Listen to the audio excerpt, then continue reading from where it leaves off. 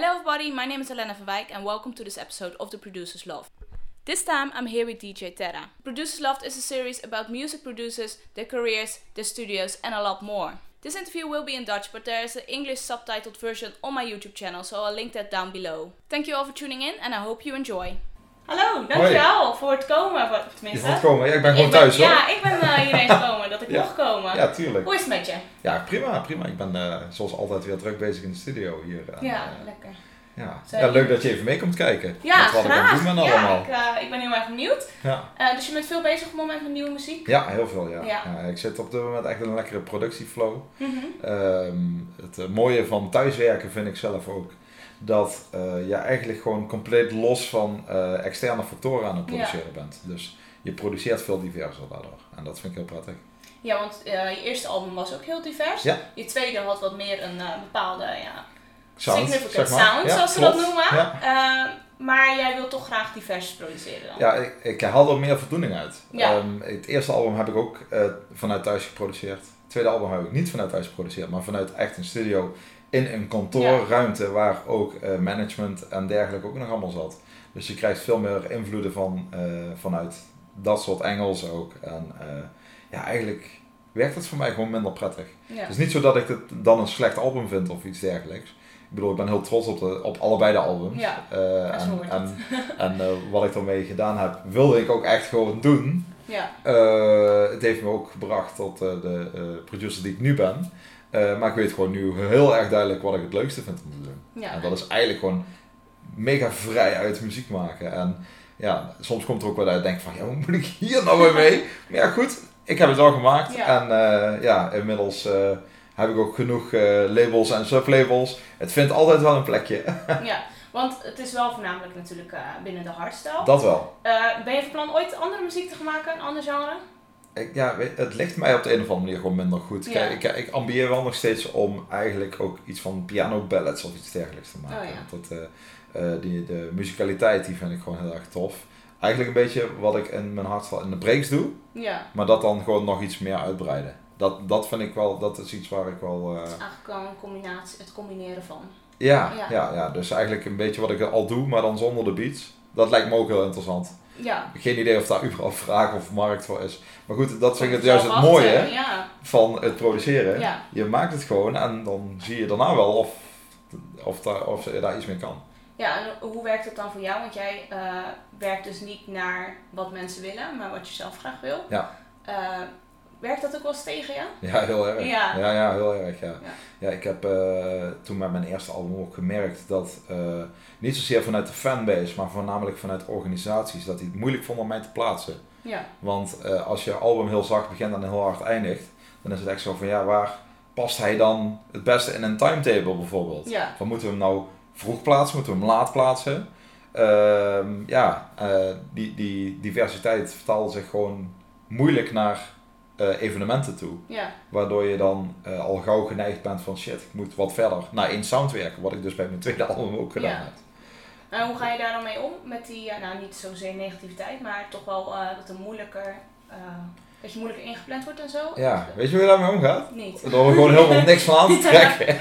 Precies, gelijk. Dat is eigenlijk nog veel beter. Want het stomme is, kijk, als je gewoon iets meer naar organisaties toe gaat produceren, om het zo maar even te doen, heel plat gezegd, dan ga je juist dus minder naar je fanbase toe produceren. Ja. Kijk, uiteindelijk moet je produceren wat je zelf vet vindt, maar je fanbase heeft ook een bepaald verwachtingspatroon. Ja. Het leuke is bij mij dat mensen ook verwachten dat ik divers produceer en dat ik dus elke keer weer met iets kom en denk van wat gaaf en wat vernieuwend of wat anders dan anderen. Dus dat is eigenlijk een hele fijne situatie als artiest zijnde, dat ik dus niet gebonden hoef te zijn aan een bepaalde sound, want dat verwacht mijn fanbase juist ook niet. Die verwachten die diversiteit. Nee, en je hebt ook best wel een loyale fanbase, valt mij altijd op. Gelukkig wel. Ja. Daar ben ik ook heel dankbaar voor, Enig idee hoe dat zo is gekomen? Heb je daar op een bepaalde manier op ingespeeld? Of is het gewoon... Dat is er heel vanzelf gekomen. Ik denk gewoon dat die insteek, dat ik eigenlijk gewoon maar maak wat ik tof vind en dat ook uitdraag, dat het zo is. Ja. Want je kan dat wel doen en vervolgens alleen maar de muziek de markt op flikkeren en verder niks mee doen, ja, dan gebeurt er ook niets. Nee. Het is ook wel belangrijk dat mensen ook een kijkje achter de schermen zien. Net zoals het interview wat we nu doen. Ik vind dat super tof om te doen. Ja, mooi. En ik vind ook gewoon dat, ook voor de kijkers thuis, dat het dus leuk is om te zien van hoe pak ik dit nou aan, weet je wel. Ik denk dat dat soort dingen juist heel erg helpen. Ik heb toen bij mijn eerste album ook per track een kijkje achter de schermen gegeven. Van hoe is die plaat ontstaan. Gewoon echt een behind the scenes. En ik denk dat dat de dingen zijn die het gewoon specialer maken. Omdat veel artiesten doen dat dan juist niet. Nee, want social media speelt nu natuurlijk ook een grote rol, vooral de afgelopen paar jaar. Ja. Speel je daar veel op in met nieuwe tracks of inderdaad een kijkje achter de schermen? Ja, eigenlijk wel. Ja. Ik vind het leuk om af en toe ook live te gaan. Gewoon mega random en impulsief. Van, ik heb eigenlijk weer al 3 nieuwe tracks af, waar veel mensen het bestaan nog niet van af weten. Nee. Kom, we gaan gewoon even live, gaan we er samen naar luisteren. Vind ik leuk. Ja, en of dat dan marketingtechnisch slim is op dat moment of wat dan niet, daar trek ik me dan weer minder van aan. Want op dat moment voelt dat goed, dus dan ga ik dat op dat moment doen.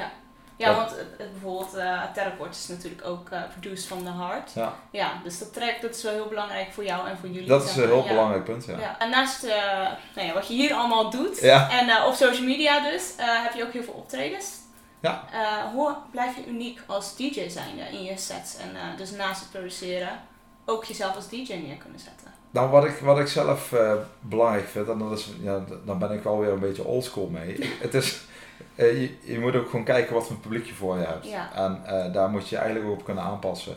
Als ik bij wijze van spreken in een boerenschuur sta, dan heeft het weinig zin om echt alleen maar gloednieuwe promo's te gaan draaien van muziek die nog niemand kent. Nee. Want ze komen daar gewoon om een feestje te vieren. Dan is het leuk om af en toe ook wat herkenbaars tussendoor te gooien. Ja. Of juist wat classics, ik noem maar wat. En dan ga je gewoon op zoek naar hoe kan ik er nou voor zorgen dat het toch een Thera set blijft. En dat toch iedereen helemaal los gaat. Ja. Dat is altijd de uitdaging. Dat vind ik het leukste. Een leuke uitdaging. En ik heb afgelopen weekend bijvoorbeeld zelfs nog een set gedraaid. Daar heb ik gewoon echt en nieuwe tracks gedraaid. En hele oude tracks. En ik ben echt, het is alle kanten op gevlogen.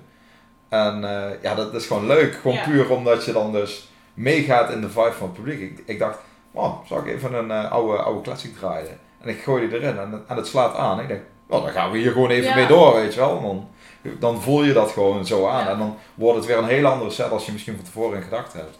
En dat vind ik het belangrijke en het unieke aan het draaien. Want van tevoren plan je wel een beetje... ik heb altijd wel een lijstje van dingen die ik graag wil draaien. En denk van, ik heb zin om dit te draaien. Die nieuwe plaat, die vind ik vet. Die wil ik graag draaien. Zet ik dat allemaal in een lijstje. De keren dat ik dat ook daadwerkelijk gedraaid heb, die zijn op één hand te tellen. Ja, precies. Want je begint daar wel aan. En op een gegeven moment denk je, hé, maar wacht eens, dit is nu vet op dit moment. Want dat voelt dan goed. En dan ga je daar gewoon weer in. En dan wordt het toch weer iets heel anders. Dus ik denk veel nieuwe generatie DJ's houden zich extreem vast aan. Ik heb deze 20 platen, en dus die moet ik ook allemaal draaien achter elkaar. En dan zijn ze eigenlijk helemaal niet bezig met wat het publiek op dat moment voelt. Dat is misschien ook een stukje ervaring. Ja, zeker weten. Nou ja, goed. Sowieso moest je vroeger... ik ga zo als een oude lul klinken. Maakt niet uit. Toen was het nog met vinyl. Dus dan moest je zo'n tas meezeulen. Ja, dan kun je niet, als je dan daar 100 vinyls hebt liggen, dan heb je niet 20 platen zo op een rijtje van. Nee. Dus dan ben je aan het zoeken van waar zit die plaat ook alweer? Of nee, ik wil deze plaat hebben. Ja. En dan ben je dus veel meer bezig om dus echt live daar ter plekke te verzinnen welke plaat de volgende plaat gaat worden. Mis je dat niet wel eens, zeg maar, vroeger op vernieuw draaien? Nee, het gaat nu veel sneller en dat vind ik echt leuker. Het is daardoor iets minder stressvol. Dat kan ik me voorstellen, Wat het wel is natuurlijk, als je dan naar de vinyltijd gaat kijken en ook naar de lengte van platen, je had gewoon platen van 7, 8 minuten toen. Dus je had ook heel veel tijd eigenlijk om te gaan zoeken. Je had die tijd nodig. Die had je ook dus echt nodig, ja. En nu is het, je hebt regelmatig platen van 3 minuten of 3,5 minuten. Echt heel kort, echt bijna social media-like.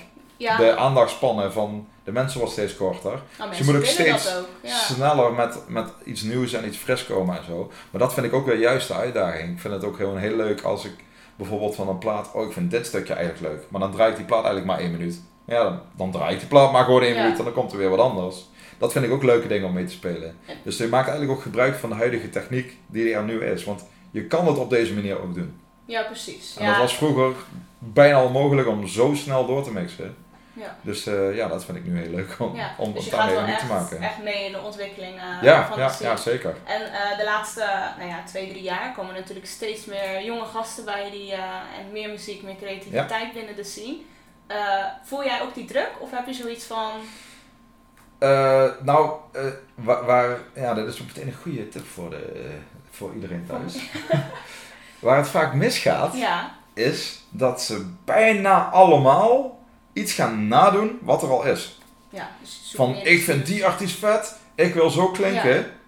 Maar die artiest is er al. Dus waarom zou je die dan nadoen? Waarom doe je dat? Ja. Die is er toch al? Dus je eigen sound zoeken. Ja, je moet echt met iets unieks komen. Ja. Hoe doe je dat, je eigen sound zoeken? Want dat lijkt me toch wel een ontwikkeling. Dat is een ontwikkeling die je inderdaad in de studio moet doormaken. Ja. Het is ook heel vaak zo, ik krijg echt superveel demo's binnen. Zeker sinds we recentelijk Thera Labs hebben gelanceerd. Echt een label puur voor talenten om ze te begeleiden en te ontwikkelen. En dan hoor ik platen die gewoon interessant zijn, maar niet uniek. Nee, precies. En dan kan het vaak ook technisch goed zijn. Ja, dat is leuk, maar het is niets nieuws. Nee. Het is niet verfrissend. Dan heb ik liever dat het technisch iets minder is en dat het iets unieks is. Daar kun je veel verder mee komen. Maar daar kom je pas op achter als je maar genoeg produceert. Ja. Je moet echt gewoon veel tracks hebben geproduceerd. Dat je ook weet van, dit vind ik veel vetter. Of ik ga dingen op deze manier doen. Als je eigenlijk op basis van YouTube tutorials en hulp van anderen leert produceren, dan is het ook veel logischer dat je dan ook meer naar iemand anders gaat klinken. Ja, dus je moet het veel meer zelf eigenlijk gewoon uitvogelen. En veel meer uren maken in de studio. En dan... gewoon heel veel oefenen. Ja, het is gewoon echt heel veel oefenen. Het is ook zo, als je alle programma's hebt gedownload, al dan niet legaal. Vast dat niet. Kan tegenwoordig namelijk allemaal. En je gaat dat dan mee aan de slag. Mm-hmm. Dan wil het ook niet meteen zeggen dat je dan meteen bij een professional label kan komen. En ik heb wel vaak het idee dat veel jongens dat denken, dat het echt gewoon heel makkelijk zo ik vergelijk dingen heel vaak met voetbal. En omdat het gewoon een hele handige vergelijking is. Ja. Dus als jij gewoon heel goed kan voetballen op een veldje met je vriendjes, wil niet zeggen dat je meteen bij een Ajax of Feyenoord aan de slag kan. Nee. Daar vergelijk ik het gewoon een beetje mee. Ja, precies. En je had het net over techniek tegenover uniek eigenlijk. Hoe belangrijk is die techniek tegenwoordig? Want omdat er zoveel mensen zijn die graag natuurlijk DJ willen worden of producer, moet je wel onderscheiden. Ja, klopt. Ja. Nou goed, ik vind persoonlijk dat techniek veel te belangrijk gemaakt wordt. Okay. Als je namelijk volledig op de techniek inzet, ga je als een robot klinken. Want het is toch technisch? Ja. Waar zit het gevoel dan? Ik vind nog altijd, muzikaliteit moet op één staan. Je moet een bepaald gevoel krijgen bij iemand. Het is, ik ben heel erg van het vergelijken. Nu wordt het wat minder met voetbal, maar eerder met talentenjachten, The Voice, Idols, noem maar op. Daar komen soms ook mensen voorbij van het conservatorium. Ja. Die gaan dan zingen, draait geen stoel om. Nee, dat zit maar ze zingen technisch perfect. Alles klopt, alle noten raken ze. Toch gaat het niet door. Nee. Het beste voorbeeld wat ik kan geven. Beetje de X-factor die je dan mist. Zeg precies, maar. Precies. Als iemand dan af en toe toch misschien een klein beetje vals zingt, maar die heeft zoveel bezieling in zijn stem, zoveel passie, zo'n gevoel, die gaat wel door. Ja. Dat is het verschil. Dus nogmaals, het gevoel, het produceren met liefde. Ja, klopt. Ja, wat ik trouwens ook heel knap vind trouwens, ik speel zelf piano vanaf mijn derde. Mm-hmm. Dus ik speel mijn hele leven muziek. Nu 3 dagen. Maar er zijn gewoon producers die kunnen gewoon geen noot spelen. Nee. En toch creëren ze echt gewoon goede tracks en zo. Dat vind ik heel knap. Alleen je hebt wel zo'n voorsprong als je dus gewoon een muziekinstrument kan spelen. Want hoe raar is het eigenlijk als je niet eens gewoon zo kan spelen? Ja. Hoe moet je dan dat gevoel over gaan brengen? Omdat je gewoon alleen maar bezig bent met het technische. Ja. Dus ik vind nog steeds dat het muzikale heel erg onderschat wordt. Het is ook heel vaak dat ik jonge talenten adviseer om op pianoles te gaan. Ik moet echt eens een keer een deal sluiten met een pianoleraar, want ik kan grof geld om mij verdienen. Dus neem maar even contact op, want ik heb veel werk voor je. Ja. Ja, over muzikaal gesproken. Jij werkt met een vaste vocalist, als ik het goed heb. Nee, dat heb je niet goed. Oh, dat heb ik niet goed. Nee, dat dacht ik. Nee, ik heb in het verleden heel vaak met UNX gewerkt. Ja, oké, vaak dan. Vaak. Ik heb in het verleden inderdaad vaak met een vaste vocalist gewerkt, met UNX. Ik heb eigenlijk sinds vorige maand voor het eerst met een andere vocalist gewerkt. Ja, kijk, hallo. Had ik ook niet kunnen ruiken. Nee, dat is waar. Nee, dus ik ben daar ook een keer uit mijn comfortzone gestapt. Ja. En ik denk, ik ga eens een keer met iemand anders... Hoe gaat zo'n samenwerking dan in zijn werk? De vraag maak je eerst de muziek? Wordt er eerst een tekst? Ja, het verschilt heel erg per keer. Ja. Met UNX bijvoorbeeld heb ik wel eens gewoon de zanglijn, de tekst, alles aangedragen van... Zou je dit zo willen inzingen? Ja. En dan wordt dat zo gedaan, dat kan. Het is ook wel eens gegaan dat ze heeft meegeschreven aan een zanglijn, aan de tekst ook daadwerkelijk. Ja. Dus dat is altijd een hele verschillende werkwijze geweest. In het geval van deze plaat, die staat trouwens ook open. Ja, die gaan we zo even... daar had ik de basis van de melodie al staan. Ja. Ik heb eerst eens gepolst van... Zou je dit überhaupt willen doen? Ja. Want dat is ook wel belangrijk op zich. Of iemand eraan mee wil werken. Wel. Ja, en daarna heb ik de zanglijn geschreven, de tekst geschreven en alles aangeleverd. Ja. Dus hier naartoe gekomen, heeft hij alles ingezongen. En is die plaat eruit gekomen. Ja. En je had het net over Thera Lab, allemaal nieuw nog natuurlijk. Ja. Hoe belangrijk vind jij het om jouw kennis door te geven? Want het is eigenlijk echt voor jonge nieuwe producers, als ik het goed begrepen heb. Ja. Dus dat is voor jou een kans om jouw kennis, wat je nu ook allemaal deelt, door te geven en een zetje in de goede richting te geven. Klopt. Ik vind dat heel belangrijk. Het is ook iets wat we met Thera vanaf het begin af aan al gedaan hebben. Ja. Toen ik Thera begon, in 2008, 10 jaar geleden, toen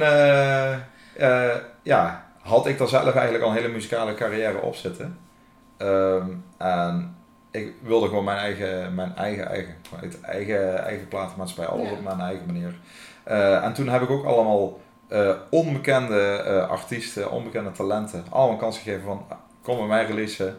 Ja. En daar zijn er gewoon best wel veel uiteindelijk bekende artiesten opgegroeid. Ja. En, geef wel een beetje trots. Ja, dat voel ik me nog steeds wel. Je hebt wel een steentje bijgedragen aan veel carrières en dat is gewoon mooi. En dat bewijst zich eigenlijk dat we daar met het team gewoon heel goed in zijn om jonge talenten te begeleiden naar iets hogers. En het is gewoon mooi om daar echt een specifiek platform voor te hebben met labs. Want jullie zijn als Thera zijn er niet per se een doorgroeien. Nee, dat willen we ook juist niet zijn. Maar we zijn er wel heel goed in om mensen op te leiden. Dus het is ook niet dat we dat willen afstoten. Nee, en op deze manier hebben we daar een mooie plek voor. En hebben we ons main label voor onze grote artiesten, zeg maar, volwassen artiesten. Ja. Dat klinkt zo stom als je het zo zegt, maar eigenlijk is het dat wel natuurlijk. Ja. Thera wordt ook wel een beetje als underground gezien. Hoe voel jij je hierover? Ja, dat is altijd heel lastig, want ik vind dat onze sound heel toegankelijk is. En dat het eigenlijk voor een veel grotere doelgroep hoort te zijn. Ja. Alleen dat heb je niet zelf in de hand. Het is meer een publieke opinie dat we misschien als underground gezien worden. Maar ik vind onze muziek helemaal niet zo underground eigenlijk. Ik denk dat misschien ik weet niet, dat het toch een gedachte is die veel mensen onterecht bij ons hebben. Omdat wij juist een independent label zijn. Ja. Wij zijn niet gelieerd aan een grote evenementenorganisatie of iets dergelijks. Of aan direct aan een groot boekingsagency of noem maar op. Wij werken wel samen hier en daar met partners, maar wij zijn nog altijd een op zichzelf staande, independent platenmaatschappij eigenlijk. En dat wordt dan vaak gezien als underground. Ja, je kunt het eigenlijk vergelijken met als je de hele grote platenmaatschappijen hebt, Sony, BMG en Universal en dat soort partijen, dat zijn echt de majors. Maar je hebt ook echt indie labels, zeg maar. En wij zijn zo'n indie label. Ja. Maar dat wil niet zeggen dat daar geen toegankelijke muziek op uit kan komen. Nee, precies. Het is dan niet meteen underground. Je ziet er echt heel trots uit als je er zo over praat. Ja, nou ja, dat ben ik ook. Dat ben ik ook, ja. En wat kunnen we nou van jou verwachten allemaal volgend jaar? Tenminste dit jaar, het jaar is net begonnen, dus het festivalseizoen komt eraan. Nou, wat ik dus heel leuk vind, ik ben halverwege vorig jaar ben ik mijn studio dus weer hier naar huis aan het verhuizen. Ik ben nou eigenlijk weer gewoon een bedroom producer eigenlijk. Er staat nog geen bed in, maar het had een slaapkamer kunnen zijn. Ja, precies. Dat... Ja, ik weet ook niet wat het is of zo hoor, maar ik ben nog nooit zo productief geweest als dit jaar. Ja. Ik heb echt hier in 2018 zoveel tracks al gemaakt. Ja. Dus ja, ik ben gewoon heel productief, dus er komt gewoon heel veel muziek aan. Echt heel veel muziek. En dat vliegt dan alle kanten natuurlijk op. We hebben op dit moment 3 labels. We hebben Thera Classics voor echt onze ouderwetse, oude hardstyle sound. Zelfs hardtrance komt er ook op uit. De Labs dus voor... de talenten, maar voor de gevestigde Thera artiesten ook een plek waar veel geëxperimenteerd kan worden. Ja. Iets wat ik ook nog meer wil doen. Bijvoorbeeld echt een hard techno-achtige hardstyle plaat, dat soort dingen, weet je wel. Gewoon echt lekker vreemd, gewoon alle registers opentrekken. En natuurlijk het main label waar je dan iets meer het verwachtingspatroon uitbrengt, zeg maar. En ik heb voor alle 3 de labels ben ik gewoon muziek aan het maken. Dus dat is superleuk. Ik ben heel erg benieuwd. Komen er ook nog leuke collabs of iets aan? Hoe denk je over collabs? Ik vind collabs best wel lastig. Want er wordt heel vaak geroepen, ga een plaat samen met die maken. Ga een plaat samen met die maken. Ik ben altijd zo iemand van, de vibe moet goed zijn. En als je met iemand in de studio zit, je kan muzikaal wel matchen met elkaar. Maar dan wil het nog niet zeggen dat het gaat werken in de studio. Ja. Ik ben ook altijd van, ik kan wel een collab gaan afspreken met iemand, maar dan ga ik het nog niet bekendmaken dat dat gaat gebeuren, want je weet nog niet of er wat uitkomt. Nee, precies. Dus we gaan eerst in de studio zitten, gewoon lekker een beetje gewoon kijken wat eruit komt. Komt er wat uit?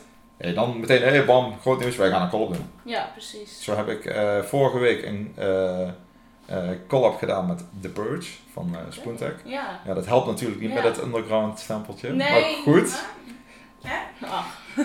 Hij was in de studio, we hebben nog niks bekendgemaakt. Wij gaan zitten en we gaan aan de slag. Ja. Het gaat gewoon vanzelf. Instagram voorbij zien komen. Het ging gewoon echt vanzelf. Ja. En uiteindelijk heb je na een week gewoon een plaat af samen. Ja.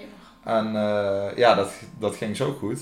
Kijk, en dan is het gewoon tof. Ja. En van tevoren weet je dat ook gewoon niet van elkaar. Of dat gewoon zo gaat matchen. Maar het viel gewoon op zijn plek. En dat is gewoon heel tof als dat gebeurt. En dan vind ik het leuk. Maar er wordt heel vaak gewoon heel erg veel druk gelegd op een collab. Als hele grote aankondigingen zijn van artiest die met artiest die gaan samenwerken. Ja. Mensen worden helemaal gek. Die plaat kan alleen nog maar tegenvallen. Ja, want de hype is te hoog. De hype is al eigenlijk eroverheen. Dus ik vind het veel fijner om het echt pas te droppen als het ook daadwerkelijk eigenlijk al gebeurd is. Ja, precies. Zo van, wij gaan samenwerken. Ja, dat hebben we gedaan. Maar... Ja, precies. Maar dat is veel fijner. Ja. Dan haal je die druk er gewoon ook uit. Ja, en het is natuurlijk ook heel spontaan een verrassing voor mensen. Precies, en dat vind ik ook leuk. Want hoe vaak is het al gebeurd dat 2 artiesten hebben samengewerkt en mensen zitten nou nog te wachten op een collab. Ja. Want blijkbaar is dat nooit... Het is ooit 1 keer gedraaid. Precies. En hoe komt dat dan? Ja. Omdat het gewoon toch net niet helemaal lekker gaat in de studio. En dat kan gewoon gebeuren. Mogen die 2 mensen elkaar dan niet? Nee, daar heeft helemaal niks mee te maken. Nee. Dat is gewoon het hele creatieve proces. Dat kun je gewoon niet forceren. Dat moet gewoon matchen op dat moment. Ik heb nog 1 laatste vraag. Hier heb ik me altijd al afgevraagd. Ja. Luister je nou wel eens naar je eigen muziek? Nou ja, sowieso... naast het maken ervan, zeg maar, of draaien. Maar gewoon als je in de auto zit of zo. Ik had deze plaat echt al 1 miljoen keer gehoord al. Maar ook als ik live draai, dan moet je het natuurlijk ook... Ja, precies. Maar niet als je dan zo, ik moet een uurtje rijden, ik zet... eigen plaatje op? Eigenlijk valt het best tegen inderdaad. Ja, nou goed, het is meer zo in het productieproces ben je het heel vaak aan het luisteren. Het is als je...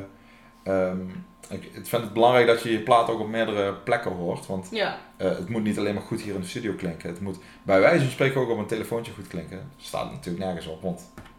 Maar goed, er zijn gewoon mensen die het op een telefoon luisteren. Dus ik ben ook benieuwd. Ik ben benieuwd hoe het dan klinkt. Ja. Dan moet het eigenlijk ook een beetje kunnen overkomen. Ja. En dus bij wijze van spreken tijdens het wandelen met de hond, luister ik hem dan ook even. Ja, maar het het is dan ook weer voor een doel. Dus het is dan niet van, ik ga even gezellig, relax naar mijn eigen muziek luisteren. Nee. Dat doe je eigenlijk niet zo vaak. Nee, omdat je hem zo vaak hoort, ben je dan niet op een gegeven moment zat. Ik heb wel zo'n tracks en ben ik helemaal verliefd op een track. En dan draai je hem eigenlijk kapot. Draai ik hem eigenlijk kapot en denk op een gegeven moment komt hij weer voorbij. Dan denk ik, oh god, hebben we hem weer. Ik denk, als je een plaat hebt waar je helemaal zat bent, dan ben je eigenlijk ook te ver doorgegaan met produceren. Ja. Dat is echt een beetje mijn view. Ja. Ik heb namelijk de platen die ik zat ben, weet ik ook dat het productieproces niet lekker liep. Nee, precies. Soms ben ik bij een track zo lang bezig geweest en dan ben je zo bezig met schaven. Dat is ook weer dat focus op het te technische, zeg maar. Dan denk je van, nee, het moet technisch beter klinken. Dan ga je weer alles omgooien en dan ga je weer alles veranderen. En op een gegeven moment heb ik gewoon geen zin meer in die plaat. Ja. En dan is die hele vibe van die plaat ook gewoon weg. En dan ga je hem dus ook niet meer draaien. Dus het heeft eigenlijk helemaal geen zin meer voor die hele plaat. Nee. Dus ik heb liever dat die dan nog net iets ongepolijster klinkt. Maar dat hij dan wel 100% overkomt. Ja. Maar dan word ik hem ook niet zat. Nee, precies. Dat is super gek eigenlijk. Het is heel tegenstrijdig ergens, maar... Nee, ik kan me ook wel voorstellen als je zelf iets gemaakt hebt, dat je natuurlijk ook heel trots op bent. Dat je daarom ook als je hem dan hoort, dan denk je, hé, dit heb ik gedaan. Ja, dat klopt. Ja. Soms is dat, als je dan, zeker als het dan wat sneller is gegaan, dan is het heel erg gaaf. Maar het is ook gewoon op de New Era bijvoorbeeld, het album waar ik dus bezig was met echt één sound. Er zijn 2 tracks die ik echt heel snel heb gemaakt. Ja. Die heb ik allebei echt in een paar dagen gemaakt. En dat zijn Starfleet en Lightsaber. Dat zijn de 2 grootste hits van het album. Ja. Maar dat merk je vaak, ik hoor het ook wel eens, weet je, als ze op de radio praten over tracks en op de achtergrond. Dat zijn heel vaak de grote hits die in een dag geschreven zijn. Ja, precies. Ja. Precies. En dat is voor mij veel belangrijker en veel zwaarwegender. Als die flow en die vibe gewoon klopt in de studio en je hebt eigenlijk bijna het hele idee gewoon aan een dag staan, dan weet ik gewoon van, dit is er weer één. Dit is er weer één. Dit is gewoon goed. En dat is gewoon heel belangrijk. Dat dus klopt. En ik heb jongens meegemaakt die gewoon met versie 40 aankomen zetten van een track. En dan denk je, we zijn niet mee bezig. Doe normaal. Ja. Echt. Dan voel je hem toch niet meer. Nee, ik kan me ook voorstellen dat je er zelf dan niet zoveel zin meer in hebt. Nee, precies. Dan ben je veel te veel doorgeslagen. Ja. En dat is echt iets wat ik jammer vind. Dat zie ik veel gebeuren. En het moet technisch allemaal beter. Weet je wat het ook vaak is? Hoe minder je eigenlijk in de plaat houdt, hoe beter het vaak ook klinkt. Ja. Want het is, soms zijn jongens ook tegen elkaar aan het opboksen van, ja, maar ik heb 100 sporen in mijn track. Nee, ik heb 120 sporen in mijn track. Hey, nog veel meer. Ja, maar sorry, als je op de dansvloer staat en je gaat die plaat horen, dan wil jij niet geconfronteerd worden met 100 verschillende sounds. Nee. Dan word je knettergek. Dat is veel te veel. En het publiek snapt dat ook helemaal niet. Nee, je kan het niet processen. Je kan het niet verwerken. Nee. Het is juist veel, ik daag die mensen ook allemaal uit. Maak eens een track met maximaal 30 sporen. Doe dat eens. Dan doe ik zo. Als het dan goed klinkt. Ja. Als het dan goed klinkt met zo weinig elementen, dan ben je goed weg. Maar het grappige is, dan is het eigenlijk ook veel makkelijker om het dus ook technisch goed te houden. Omdat je met veel minder elementen werkt. Ja. Dus dat zijn allemaal hele bruikbare tips. Tips voor iedereen. Ja. Oké, dat waren mijn vragen. Ja, ben je nou nieuwsgierig naar de studio van deze artiest? Ga dan naar de link in de beschrijving, want in die video is nog veel meer te zien over deze studio. Nogmaals bedankt voor het luisteren en ik zie jullie graag de volgende keer. Doei doei!